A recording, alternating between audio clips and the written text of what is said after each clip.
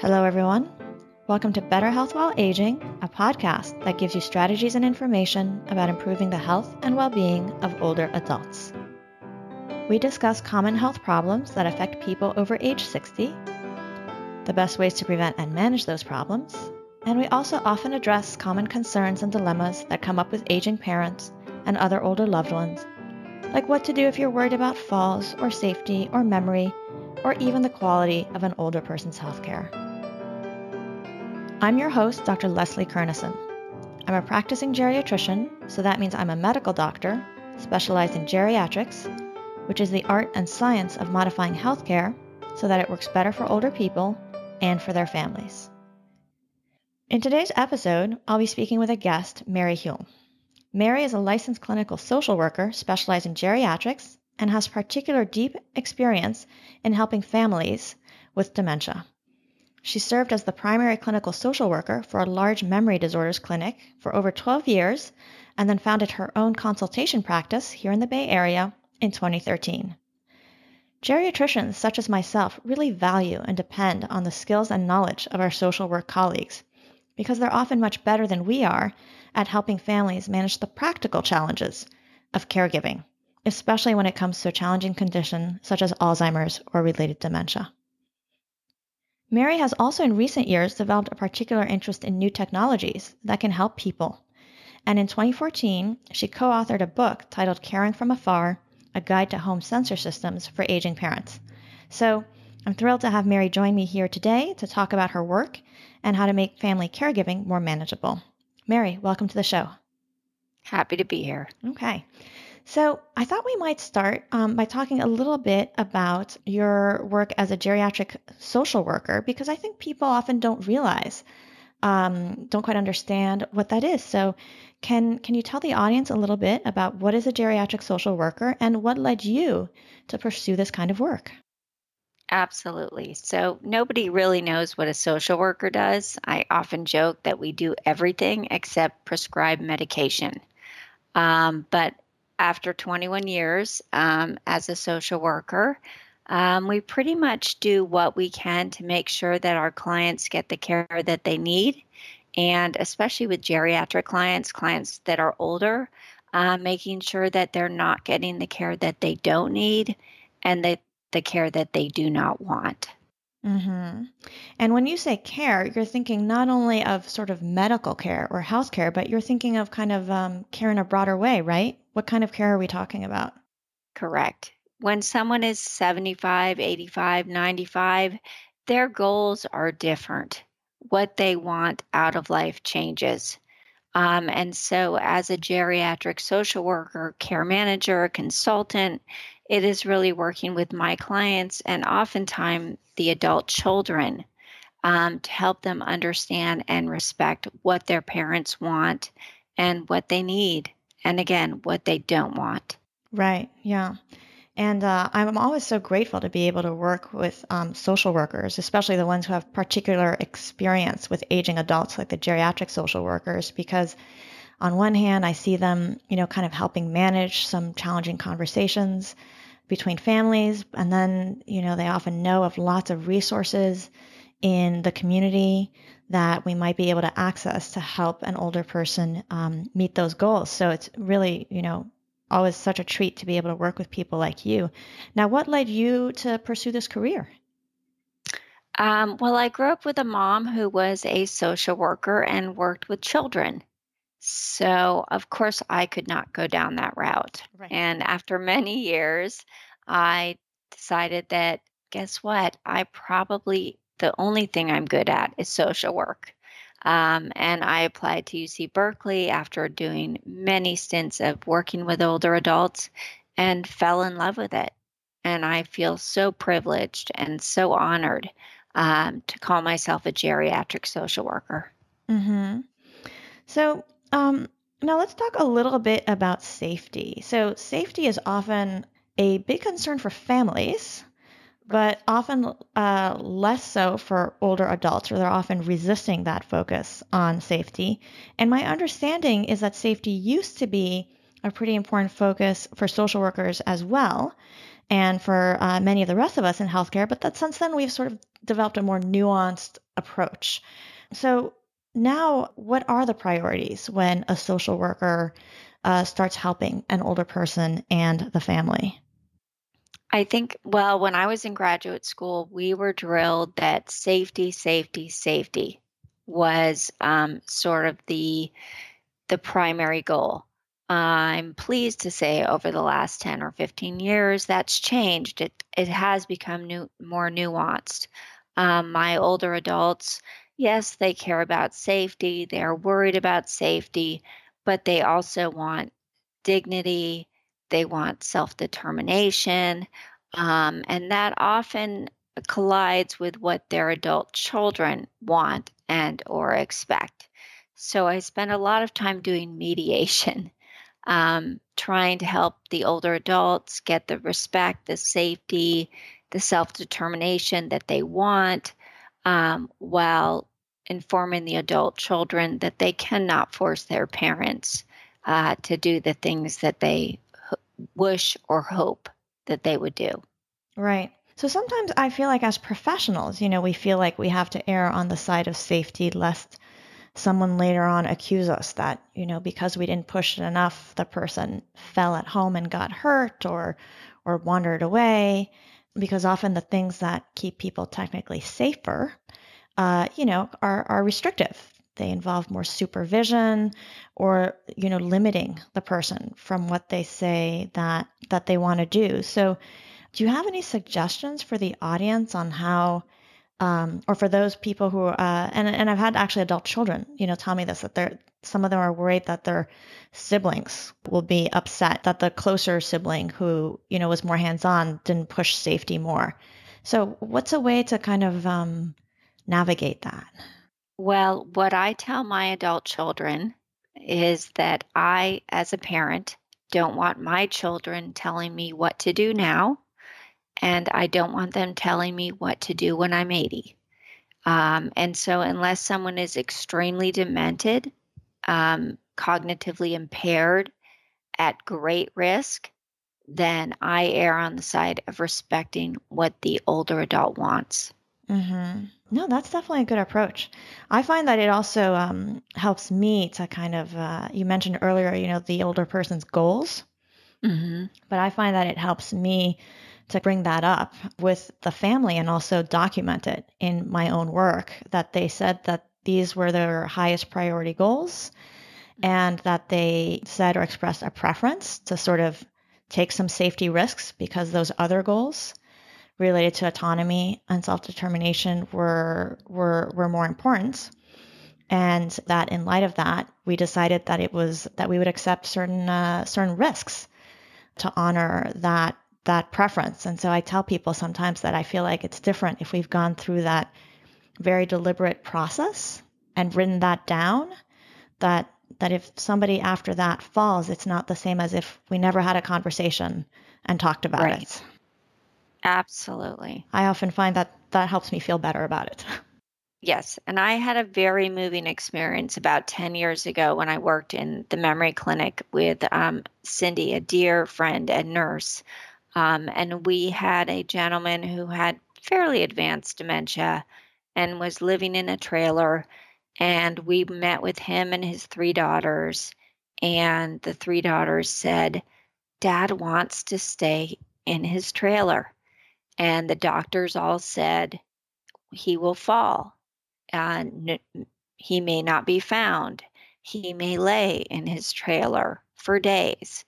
And so we asked the family to go back and think about it. And they returned about 3 months later. And the daughters, tearful, said, we're keeping our dad in his trailer. That's where he wants to die. Mm. And I've never forgotten that. And Mm-hmm. he did die there. Yeah. He did. Well, it's beautiful that they were able to honor his wishes in that way. And I've come across it, especially in the United Kingdom, this idea of positive risk taking in dementia, where they sort of say that to aim for perfect safety is too restrictive and too limiting, and that instead the goal should be to take carefully considered risks and allow people to take those risks. So I'll put a link to some information about that in the show notes because I think some of the audience might be interested in it. Do you think that here in the United States as a society, we're becoming more amenable to that positive risk-taking approach? I do. I do. It's a long time coming, and I think we have a long way to go. But yes, I Mm-hmm. think it's especially the 80-year-olds are saying, you know what? Give me my cane, give me my walking stick, let me hike a trail, and if I fall, let me fall. Mm-hmm. Okay. So, of course, the ideal would be if we could enable people to have as much autonomy, self determination, and dignity as possible while still reducing the risks that come up when people are physically frail or have developed memory problems. And so these days, people sometimes ask me, isn't there a technology to help with some of these key safety issues? So maybe we can first start with you telling us what are the safety issues that you get asked about the most when it comes to families and older people who are cognitively impaired or have a diagnosis of dementia or Alzheimer's? I think the two, one is if they fall, Mm-hmm. and the second one is if they wander off. Right. Yeah. Those are the two. And what about kitchen safety? Does that come up for you a lot too? Not too much. My clients with dementia usually stop using the stove. Mm-hmm. And if they are, we just pull the knobs off. Right. Okay. So you did co-author a book a few years ago about these newer home sensor systems. How did you become interested in these new technologies that are being developed? I was looking at technology or products that were low cost and non invasive that could help my clients, many of whom are very independent, quite demented, not willing to have a caregiver in the house. In many cases, the caregiver would be sitting there watching them, sort of babysitting them. So I was really interested in finding a technology that could not monitor movement, but monitor lack of movement. In Mm. other words, if my client was not moving around the way we expected or I expected, then we would be alerted.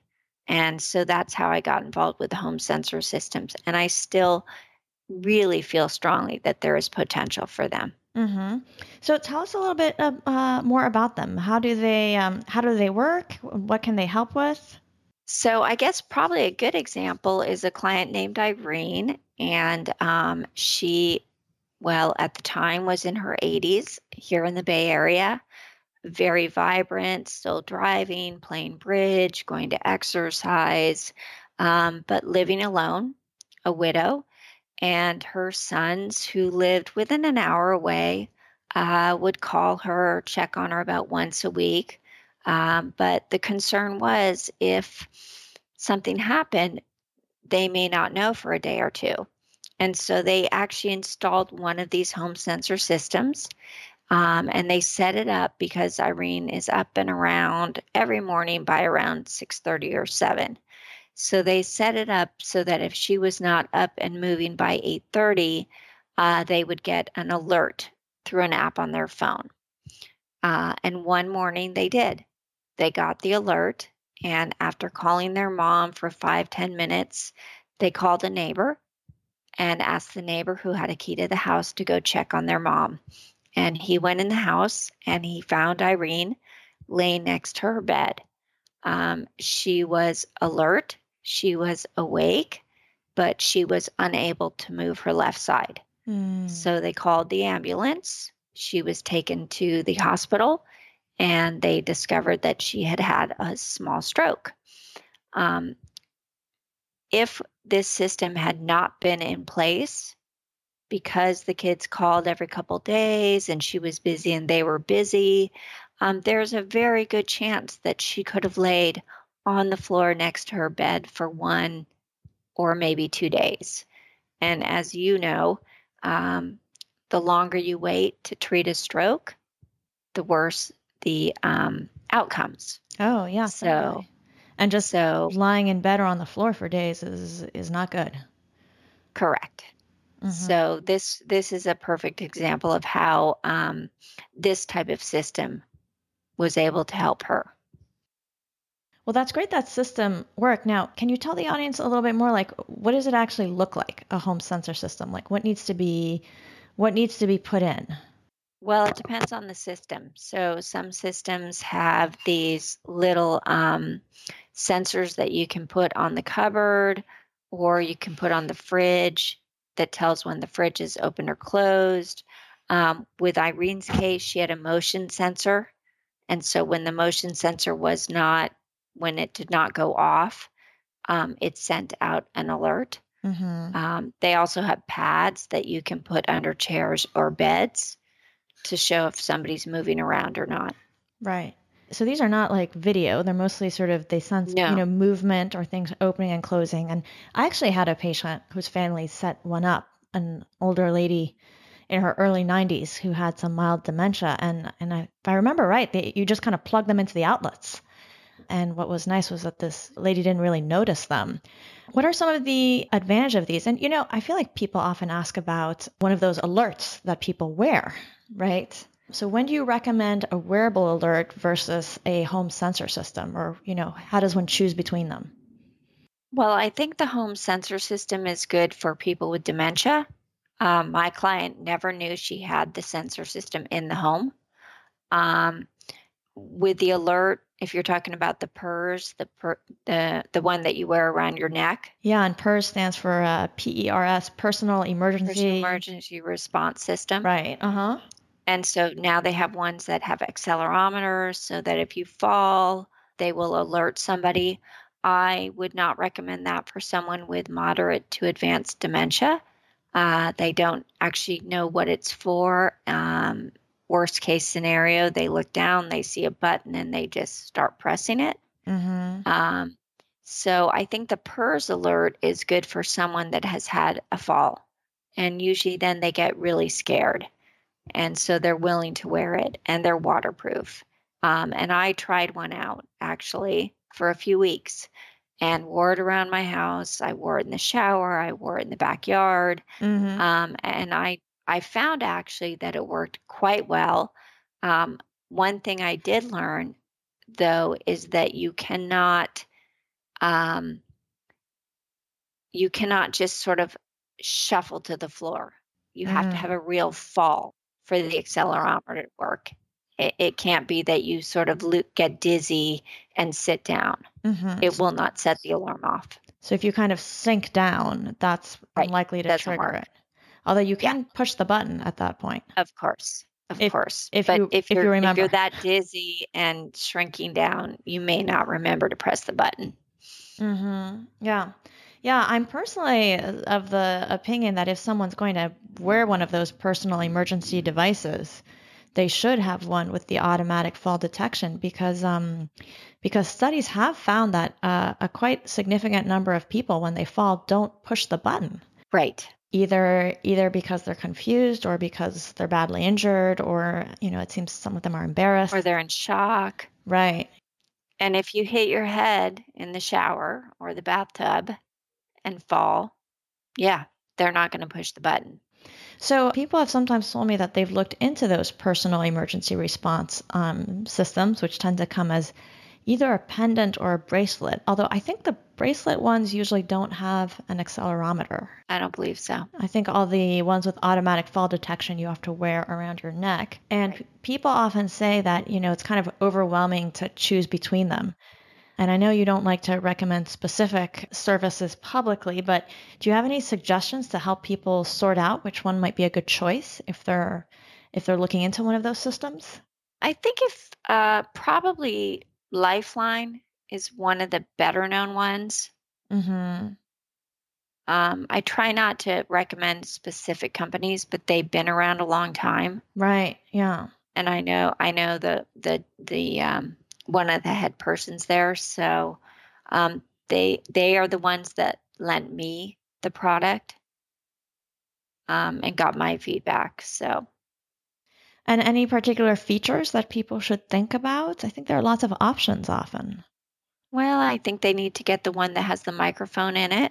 You don't need the box. There's ones that have the microphone actually in the pendant. And And I think the accelerometer is a good thing. Yeah, I think people don't always realize that for some of those devices, like to actually speak to the responder, some of them have the microphone at the base station, and so if you're Doesn't kind of help if you're in across the the shower. room, you're sort of hollering. I guess if there's been an alert and they can't hear you, they'll figure something's wrong, but that just seems certainly more limited Exactly. than I mean, if you're able to if hear you fall them. in the shower and you're sitting in the shower and the water's running, but you're scared, you may want to be able to push the button and talk to somebody and say, "Call my son." It doesn't always have to be a 911 call. So that allows you a little bit more freedom about who to call and what to do. Right. Yeah. Yeah, a while back we had Richard Caro on the show. I forget which episode it was, but I'll put a link to it in the show notes. And he had sort of created a selection guide for personal emergency response systems. I don't know if he's updated it since, but I remember it was helpful because it kind of encouraged people to think through when there's an alert, does it go to a professional answering Right. system versus a family member or neighbor? Does it have Or straight the to 911. or straight to 911? Does it have the microphone kind of right there in the device that you're wearing, or not? And I forget the other sort of And does features it that have he had identified. GPS? GPS, yes. So do some of them have GPS? They do. They do. I'm not quite convinced about how good the GPS is on these products at this point. Mm-hmm. So I guess the point of GPS would be that it could provide you with some assistance if you're outside your house, because otherwise they presumably have some range that's kind of like the old mobile landlines, right? You can kind of walk Right. through the house, Right. but once you start getting out into your garden, it starts to rapidly fade. Correct. Well, actually, the one I had was okay in the backyard and the garden, so there is some breadth to it. But I think for if you're out and about and at the mall or the parking garage, then you want to look at one with GPS. Mm-hmm. Yeah. So for people, and there are a lot of people, especially with mild dementia, who are still quite active and are out and about on their own. So what are the options for supporting them in terms of addressing safety issues in a way that doesn't infringe too much on their autonomy or freedom to move around? What do you often recommend for families? Well, I mean, if they can use a smartphone, that's what I would recommend because they have an app called Find My Friend. And so you can connect that with everybody you know. Otherwise, probably Great Call is another product that has very good reviews and has built-in GPS, and you can just push a button for help. So that would be a wearable pendant that has GPS so that Well, you actually can put it on your belt or put it in your purse. oh, well, that's good for people who don't want to Yeah, wear something. right. And does that help if somebody is wandering? Because that's often a concern, a safety concern that you mentioned earlier. Well, the problem is they have to actually push the button. Mm, mm-hmm. So if someone's that demented, they're probably not aware that they're wandering. And so there are other products. There are those insoles Mm-hmm. where they have built-in GPS. The problem is you have to make sure they have the shoes on before they wander off, and they do have to be charged. Mm. So you have to have somebody to charge them. How often do they have to be charged? I believe every 48 to 72 hours. Mm-hmm. So just for me to make sure I understand, it sounds like something like Great Call is not constantly broadcasting your GPS location. No, you have to push a button. So that's not good for someone with dementia. It can't be used like Find My Friend. It's just that if they have a problem and the alert is triggered, it signals where the person is. Otherwise, you need something that does constantly broadcast the GPS signal, and so that's either a smartphone app Right. or there are special insoles that you put into the shoes that have GPS and will broadcast where somebody is. Yes. And they are coming out with watches. They continue to GPS watches, which are huge. So I'm keeping an eye on that. We'll see if they come up with one that could actually fit my wrist. Have they actually come out with them? Because I feel like at some of Oh the yeah. innovation conferences, they keep saying they're going to be releasing it, and Oh no, they've come out with them, they've but come out with a they few of are them. gigantic. Mm-hmm. It's like wearing a clock Oh, on your wrist. right. I guess it's because they're designed so that you can use them independently of the smartphone, Right. because someone may not have one or may forget to take it Most of with my them. clients don't have a smartphone, and if they do, they don't know how to use it. Right. Okay. So we are moving towards GPS devices that can help you find somebody, Correct. and they're wearable on the wrist, but they're still really big. Yes. Anything else that's available for people who wander? They're coming out with jewelry. Um, Again, you got to make sure they wear the jewelry. Mm-hmm. They've come out with sort of labels that you can tuck into the back of pants. Mm-hmm.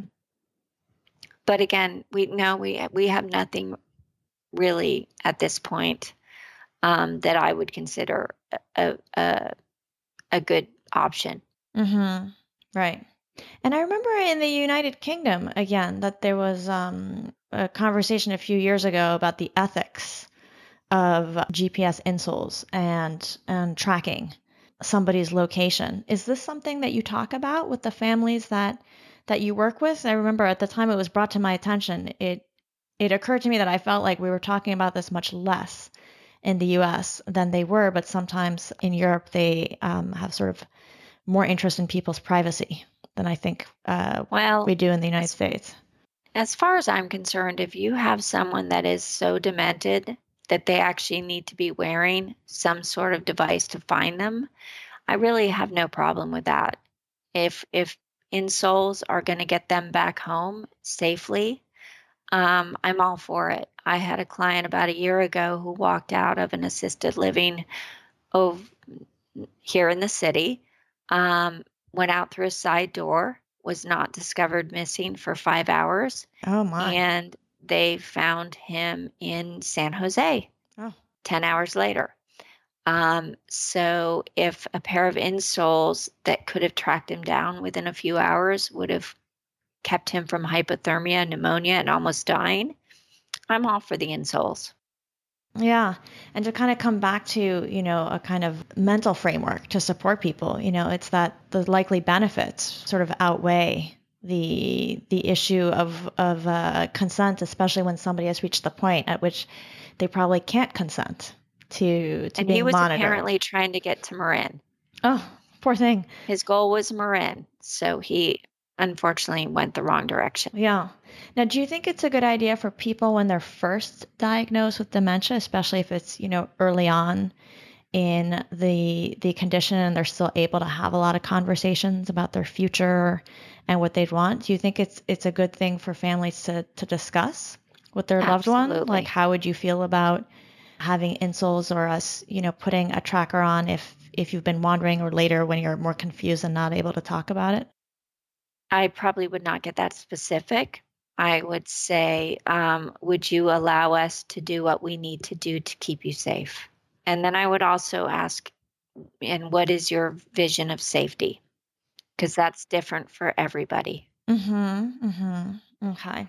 So it's a broader conversation. Right, right. So yeah, so how can families think through this and figure out what they need in terms of, safety and technology? Because I think people often feel a little lost and overwhelmed trying to figure it out. I know they do. So when I sit down with families, I start with a person and say, what is your understanding of what's important to them? What are their goals? What are their priorities? How do they want to continue to live? And then from there, we come up with a care plan. Mm-hmm. And I assume you'll also talk to the older person themselves if you're able to sort of give them a chance. If they're mild to moderate, I will sit down and actually talk with them separately. So there's not a lot of pressure. But if they're moderate to more advanced dementia, I tend to talk to the family separately because I don't want to make the person feel uncomfortable or like we're talking behind their back. Right, right. And so obviously it's hugely helpful. So one approach that families can take to figure this out is to find someone like you. So first they have to know that somebody like you exists. And so how do they find a geriatric social worker to help them have these conversations? Well, they can Google geriatric social workers. They can Google me. I also work with a lot of social workers in the East Bay and in the peninsula. But you're right. People don't know we exist. And usually after I meet a family, they say, gosh, I wish I knew about you and my mom or my dad when we were struggling. So I'm trying to get the word out that there are people like me that can be helpful. Right. And what about the Alzheimer's Association? Do you find that that's often helpful to, because I know they have groups and support groups. Is that another way that people Absolutely might get some of that support? And Family Caregiver Alliance is very good. Oh yeah, we'll put a link. We'll put a link to their site also in the show notes. And then also some people are able to get care through memory clinics, which is where you were for a long time. And that's, one of the advantages of those clinics is that instead of seeing just the doctor or a nurse, you see a whole team. And that team usually includes a social worker with experience similar to yours. Correct. So absolutely. You get neurology, you get neuropsychology, you get social work. So it's a very good resource. Mm-hmm. Any other technologies that you found particularly helpful for families who are helping a loved one with dementia or to help people who've actually been diagnosed with a condition? I still think actually the home sensor systems, even though they're kind of going out of style, are really a great resource. Happy to talk to people about them. The pendants work well. And then having an OT come into the house and do a home safety evaluation, I think is really, really important. Physical therapy, occupational therapy. People don't always remember to ask their doctors for that, but a physician can do a referral, and that can make a lot of difference. Right. And kind of finding ways to support the person's independence so that they can stay at home for as long as possible. Well, great. Well, Mary, thank you so very much. This has been really, really helpful to hear these suggestions from you. Do you have any last suggestions for the audience on how we can, maybe work towards a society that becomes more dementia friendly and better at supporting people in maintaining as much self-determination and autonomy and dignity, even as they have this condition that's, slowly reducing their mental abilities? Well, I think for me, it is to really remember and understand that dementia is a brain disease. We should not blame people for it. We don't blame people that have diabetes or cancer. Dementia, sometimes people look very healthy, but they are suffering, and we need to respect that, and we need to take a different approach. Good thoughts to finish with. Thank you, Mary. My pleasure. And with that, I'm going to wrap up this episode of Better Health While Aging. If you have any questions about something you heard in this episode, you can post it on the show notes page for the episode. I'll also be posting some links to some of the resources that I mentioned in the episode. To find the show notes, visit betterhealthwhileaging.net and click podcast in the main menu at the top. Last but not least, if you've been enjoying the podcast, don't forget to support us by subscribing on iTunes, and if you've already done that, please leave a rating and review. This makes it easier for others to discover our show in iTunes, and I would love for the many people who are interested in health or aging or family caregivers to be able to find it and give it a chance. Thank you so much for listening. I'm Dr. Leslie Kernison, and I'm looking forward to you joining us for future episodes.